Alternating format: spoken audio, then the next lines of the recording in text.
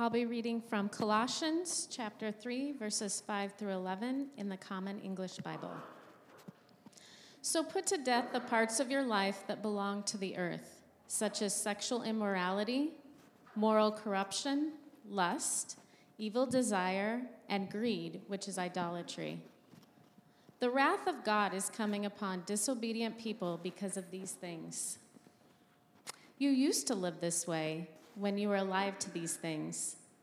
But now set aside these things, such as anger, rage, malice, slander, and obscene language. Don't lie to each other. Take off the old human nature with its practices and put on the new nature, which is renewed in knowledge by conforming to the image of the one who created it. In this image there is neither Greek nor Jew, circumcised nor uncircumcised, barbarian, Scythian, slave nor free, but Christ is all things and in all people. Good morning. That's okay. Yeah, almost. He just can't give up playing music. He wants to do percussion now. My name is Scott. I'm the leadership pastor here at Trinity. I'm excited to be speaking to you today, but I should be honest, this sermon and the entire book of Colossians coming at the time that it is with COVID, with the way that our world has been formed by it, by the way we talk about it with each other, by the way that I have seen change in people's lives because of it. It was a very strange sermon to write. So, we're going to do it together, and you'll tell me afterwards if it was as strange as I think it is. Before we do, though, let's pray.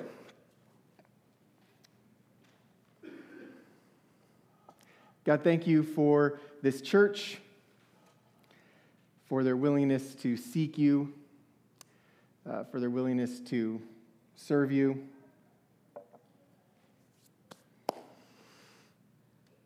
For your Spirit and its guidance. We ask for that same guidance right now, that your Spirit would come truly in our hearts, in our midst, that we would experience it as very real, that we would be open to its transforming power. Amen. I am now convinced, having just finished with Father's Day, I am now convinced that pastor jokes are just dad jokes with a wider audience. Because they tend to be just as lame, and the people listening tend to feel just as compelled to laugh regardless. Speaking of which, I'm going to give you my favorite pastor joke. A church in a rural community decided that it needed an update to paint its building, but didn't have quite enough funds to do so. So they just hired someone within the church to do it as they could with the money they had. So they gathered the paint and began painting, and about halfway through they realized this was not enough paint. So they added some paint thinner to open it up and widen the amount that it could be, and then they just kept adding paint thinner to it because they had more building to paint. There was a little more and a little more and a little more. To the end, it wasn't much of paint left that was going on the building. Not too long after, the paint started to flake away and fall off of the building because there just wasn't much on there. The pastor was very upset by this, decided he needed a change in this scenario because obviously what would you do with a half-painted building where the paint's falling off? So he went to the person. He went right into their face, as only a pastor can do, and said, "Repaint and thin no more."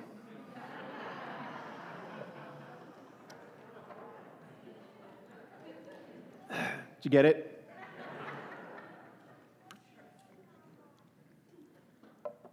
It's not really a joke just for nothing, though.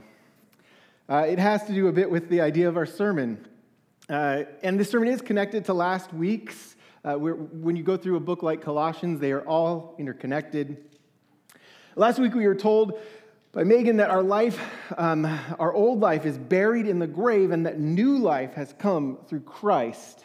And that if we align ourselves with Jesus then, with Christ's kingdom, we're defined then not by our mistakes, we're defined not by our old allegiances, but by the goodness of God's kingdom. We are found in Christ. So the next question would simply be, if that's the case, then what? If we've got a new definition, then what? What do we do after we accept that we have this new change? Now that we've defined our life by the resurrection, what does it change for us? Colossians gives us this flow, at least this passage, a bit of this flow of logic around this. So first we have this idea of reframing your mind. So we have the idea that we have to reframe our mind. It says to set our mind on things above, specifically on Christ as Christ sits on the throne. So set our minds on things above, not on earthly things. And then in this passage today, we move into this conversation of removing deadly thoughts. And that is the idea of putting these things to death, is the language it uses, to bury them, abandon them. And then next, we have replace with new patterns. And we're going to get into that this week, and there'll be more application on some of that next week, because that's where the passage heads toward. So this is kind of the logical flow of what is going on as the author, as Paul is writing this letter to the Colossians and saying, here's how you make this transformation. And it's important because he's helping new Christians, and maybe not so new Christians, understand how to make that move from a life where they did not have any experience with Jesus to one in which they do. And what does it look like when you become a Christian in that way? Now, for many of us, we grew up, many of all of us grew up in a church. The idea of becoming a Christian is still not that clear for many people because kind of always been a Christian. There may not have been a time where that really wasn't a big part of your experience. And so when you read this, it can feel like it's not real. It's not us. It can be a story that says, yes, maybe for some people these ideas were true, but not for me. And that's not necessarily even just gloating, all right? It's not just you. Don't worry. You don't have to feel like you're just you're losing your humility here. It can really feel like this is a story about some people who had never seen Jesus before and then had to make the choice. And that's true, that's how this is oriented. But that's not true that it doesn't apply to us. Because the reality is that the temptation to choose a different way, the temptation to find our identity and to be formed by outside communities and ideas is perpetual. It will happen throughout your entire life. And in fact, I would actually argue that the longer you're steeped in an idea of being Christian, the more likely it is that this will seep in without you realizing it. It's how dangerous it works. Now, before I get too deep into that, because I will explain that, but before I get too deep into that, I want to make sure we know that the list that's included in here, we have two lists that are included that say these are basically things to abandon if you're choosing to follow Christ. And these lists are similar to other lists that Paul makes, but these lists are not exhaustive. The temptation of what we could be formed into is unlimited. It's unlimited. We are really creative people. Humans have the capacity to create amazingly destructive things. We have the power to create things that surprise us. We have the power to create things without knowing the consequences of them. Actually, that's everything we create. So that list is not limited. That list is heavily oriented toward where things were at for the author at the time, but it is not limited. So we are called to put to death all of those things. All of those things we are called to put to death. Remove them from us, purge them from us so that we can be like Christ and live in this role. Still the question would be how? So if that's what we're supposed to do, how can we do it? I'm going to seek to convince you that this is a sort of spiritual equation. that I want you to play with for a minute. A spiritual equation. It's how we process our world. First, we have, before I get into that, I'm going to tell you what we think we process our world. I didn't exactly plan on this, but I'm already too excited. I can't sit down. We have beliefs and actions, and this is what we think is happening. We have beliefs and we have actions. We think we believe something, and therefore we do this thing because of it. Now, I do want you to raise your hands on this. Don't worry, you're not going to be alone. How many of you have ever done something that doesn't align with what you think is right? Yeah. So right now, without much difficulty, you can agree your beliefs don't always line up with your actions. At least not that simply. So let's expand it. The reality is it's much bigger than that. It's true, but it's incomplete. We often have competing beliefs. We have multiple things happening. Sometimes it's simply, I know this is not a good thing, right? I know this is not a good thing, but I want to do it because I believe it'll make me happy right now. That's what we're talking about for every one of us. We've got competing beliefs. That's the minimum, right? I know this is not good, but I want to do it because I know it'll make me happy right now. And these competing beliefs, one of those wins out. Now, there are multiple competing beliefs. I don't want to get into all that, but I can tell you Paul was not immune to this either. Same author wrote, I don't know what I'm doing. That's the best way to describe it. I don't know what I'm doing. Because I don't do what I want to do. Instead, I do the thing I hate. I don't know what I'm doing. I don't do what I want to do. Instead, I do the thing I hate. So we can say we believe something, but we actually believe many things, and they compete with one another. And this difficulty leads to an outcome that we don't always desire. So let me explain it this way. It goes beyond beliefs and actions to a larger equation. What we have going on in our minds is first we have our thoughts. We have our thoughts. Many thoughts. Actually, it's something like 72,000 thoughts a day. You think a lot. We have these thoughts, and from our thoughts, we have our emotions. Now, here's the thing. I am someone who likes to think that I am a rational person. And it turns out, no matter how much I believe that, people who study this continue to tell me I am not. And here's the important part. You aren't either. So, let it go. We are people who react and act. I don't want to just say it's reaction. We act in our world through emotional responses. The closest part to your actions is not your thoughts, but your emotions. We have our thoughts, we have our emotions, and then we get to our beliefs. After you have your thoughts and your emotions, you end up with what you believe, and then you have actions. So there is beliefs and actions, but they don't come till you've had thoughts, until you've had your emotions swayed, moved, or engaged. It doesn't mean you will always feel like doing emotionally what you think is right, even if you choose to do what is right. What I'm saying is you are not going to just think that it's right or wrong and then act accordingly. You're going to think it, you're going to feel something, you're going to believe something, and then you will do something. When talking through this with people who are trying to overcome barriers in their life, I talk with several early pastors who are just getting started. And the first thing they will do in a conversation usually is tell me how they're feeling and then explain later why the situation that someone is putting them in is bad and wrong. But the first thing they'll tell me is they're upset. The first thing they'll tell me is they're worried. The first thing they'll tell me is they're sad, right? Because the first thing we're connected with when it comes to our beliefs, to our experiences, is not our thoughts, but our emotions. These emotions can be complex and lead us to, again, do the things that we don't want to do, even though we know that they're wrong. They can put us in the situation where, it's late at night and everyone's asleep, so you open the fridge and you decide to eat the last piece of cheesecake, even though you know your wife wanted it and thought that it was hers for the next day. That might be too specific, but I'm just saying.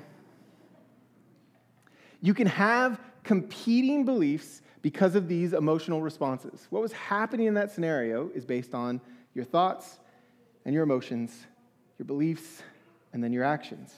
Now, this doesn't mean you're powerless. It does not mean you are merely the result of the emotions that lead to your beliefs and to your actions, because at the beginning is your thoughts. When I work with these pastors, the first thing I do with them is not to simply spin out the emotional state they're in, but ask them what sort of thoughts they have when engaging those people. What are you thinking about when you're talking to this person? What are you thinking about when you're having this conversation? Nope, I almost stepped too far. I'm going to hold off for just a sec. What are you thinking about when you step into this conversation? When we are told in the verse just before this to set your mind on things above, we are told that because the competing thoughts that we have in our mind can be overcome by competing better. There is always a competition between a variety of thoughts in your mind, and you can, over time, work at defining your thoughts, which define your life. Now, this does not mean that you should start anywhere in the emotional state or the belief state or the action state. Because of this, it means you should start only at the beginning. If we have thoughts, emotions, beliefs, actions, and you start spinning out on how to change the actions, you are likely to just land into a shame spiral and feel like, I'm terrible, I'm the worst. If I only really believed this, I would do better. If I only truly believed it, I wouldn't be this person. If I only really believed, if I was just a good person, a good enough person, I would be better. You will fail if your goal is to change your actions. If that's your goal is to change your actions, you will fail if you just focus on your actions. Because they did not happen in a vacuum. They happened as part of a process. Don't fall down the trap of what would be the shame spiral of saying, I am terrible because of these actions. Number one, you can take action. It's not there. But number two, the reason why I think Paul started last week with the definition that said you are found in Christ is because your definition sits somewhere else anyway. The reason you want to transform the actions is to look like Christ, not by your definition, because that is found in Jesus alone. And so ending up in that shame spiral on this action area will fail you. But you can emphasize the entry point on your thoughts. I had a friend who this is years ago now, who was becoming more bitter and more angry. Just angrier in life in general. And after some conversation with this person, it turns out they had been listening to a lot more angry rhetoric. They were listening to a radio host who was mad all the time. That was their thing. They just talked angry and mad at people. And I asked him at one point blank, when you listen to this, does it lead you as you walk away with more love for people who disagree with you or more hate for people who disagree with you? And to his benefit, he was honest, and he said, more hate. More hate. If you want to do the work of fixing your actions, you go to your thoughts and say, what are the product of these thoughts? What are they making me feel? What are they then making me believe? Because he did not just end up being hateful out of nowhere. He steeped himself in these thoughts. He then believed that the people who disagreed with him were not just wrong, but bad. That was what he believed because he felt that first, and then he acted out of it. Here's the end result of that conversation, though. He liked it. He liked it. Felt good. You know what one of the best feelings is? Having an enemy. Feels good. Feels good, because you're right. You're right. And the longer you can keep them your enemy, the longer you can say, like, they're always wrong, they're bad, they're always wrong, they're destructive, the better it feels. It feels good to be right. If you want to change that sort of experience in life, just as it's described here, to bury death, to bury anger, think about your thoughts. Colossians tells us, see if I can get to there. 2 Corinthians. Actually, let's pull it up on the screen here. 2 Corinthians tells us, we demolish arguments, same author here, we demolish arguments and every pretension that sets itself up against the knowledge of God. We demolish arguments and every pretension that sets itself up against the knowledge of God, and we take captive every thought to make it obedient to Christ. The question is are you putting these thoughts, your thoughts, to be obedient to Christ, under the lordship of Christ, or are you trying to put Christ under the thoughts?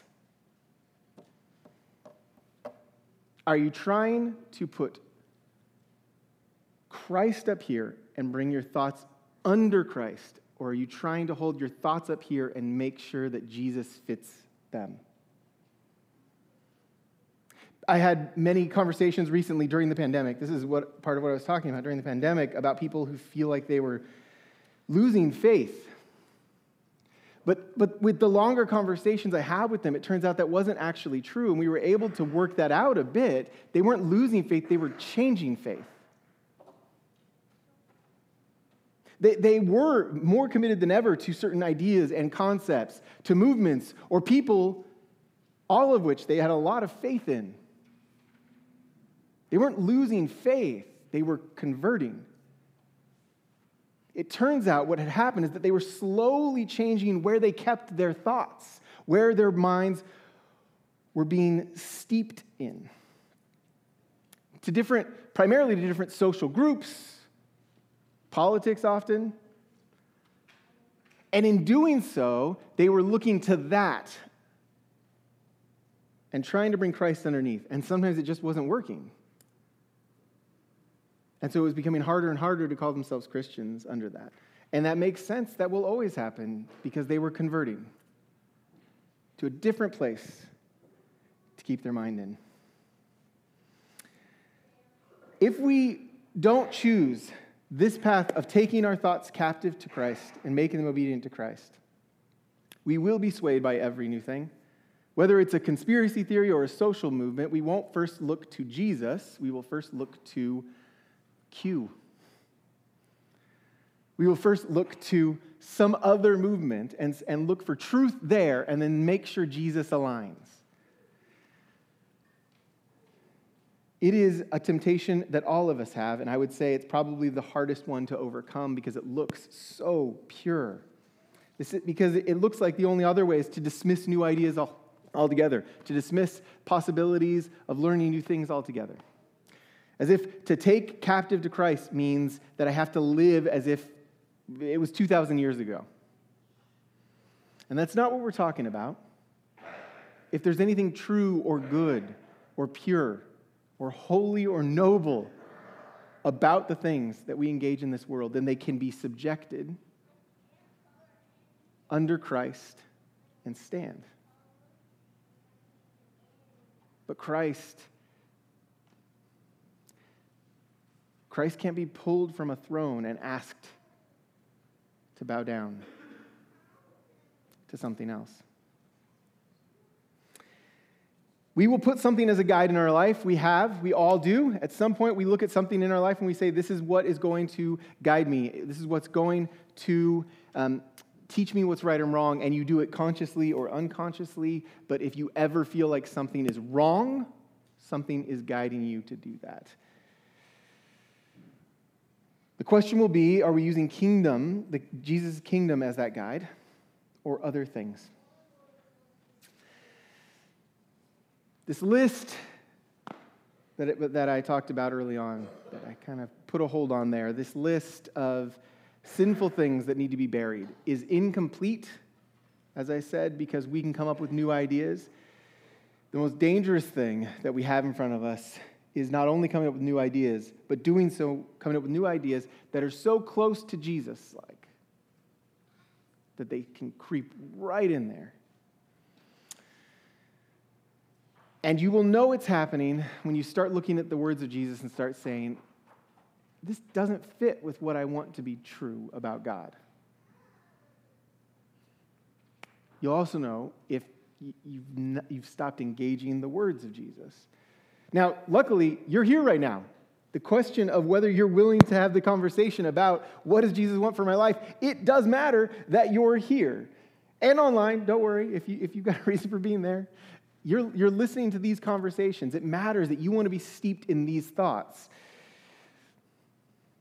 But the divisiveness that exists in our world to make enemies everywhere, to have new allegiances everywhere, is still coming for you. At the end of this passage, we have this image that Paul uses of taking off clothing. It actually says removing the old self and putting on the new. It's an image of kind of new robes for Paul. We remove the old self and we put on the new. And when we do so, something changes. It actually says the results are there is no Jew and no Greek.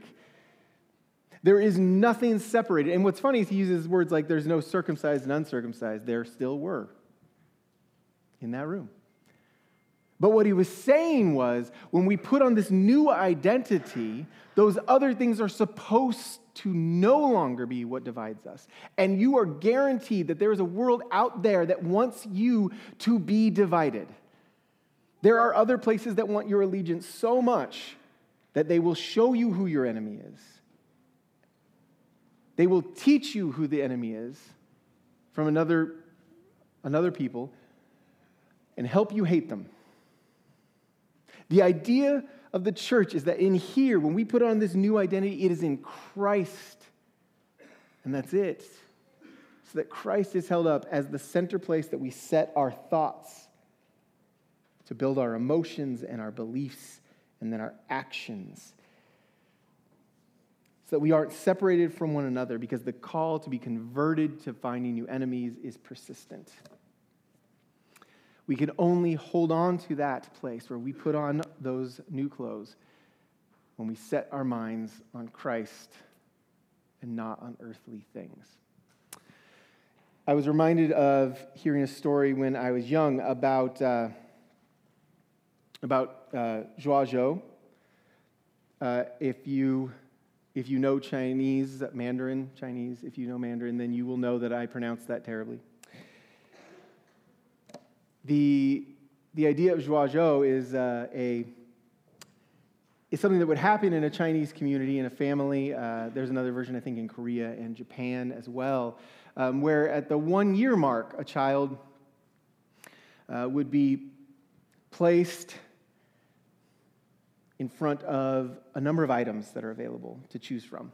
Money, maybe a musical instrument, pen and paper, a calculator, and the child would move toward them and choose one, and in doing so, this would be an indication of maybe where they were going to be in the future. So they choose a calculator. All right, they're going to be into math. Maybe you put out a square, and you're like, all right, they're a structural engineer. Or maybe that's too specific. But the story I was told was by a Chinese immigrant who his family had moved from China here. And when he was a baby, he had no one else around to do this. There was no big event with family, but his father put out some items just on their floor when it was just him and his dad. Put out some of these items to kind of do this thing and put his kid out there. Set him out there in front of all of the items and stood back and just squatted down and waited. The baby looked around,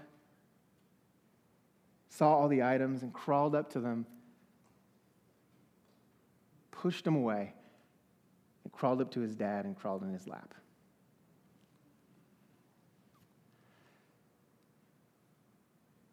If we are going to know that we are not a place of division, where people who disagree with us have to be our enemy, if we are going to know that the church is a place where the things of a dead life get buried, then we have to keep our mind on Christ, so that when all of the choices are pushed in front of us and the world tells us these are what are going to define you, we can push them aside, walk right up to the throne of God and say, no, I will be buried with Christ and brought to life with Jesus. Because anything else will lead us right back to a divided world. Let's pray. God, thank you for what you give us in Jesus, for new life, for the opportunity to be defined by something that goes beyond us, the opportunity to be defined by something that will outlive us, that will last for an eternity, to be able to join in your perfect kingdom. I ask that you grant us humility as we consider how we ourselves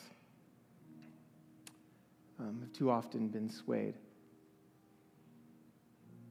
converted to other kingdoms. Help us to accurately see those things in our life which need to be removed, to be buried.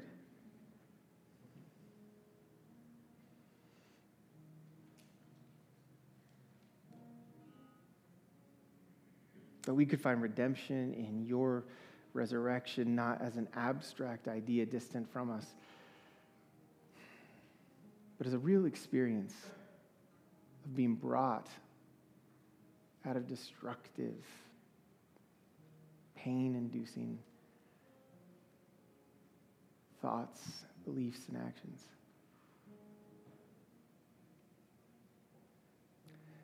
Amen.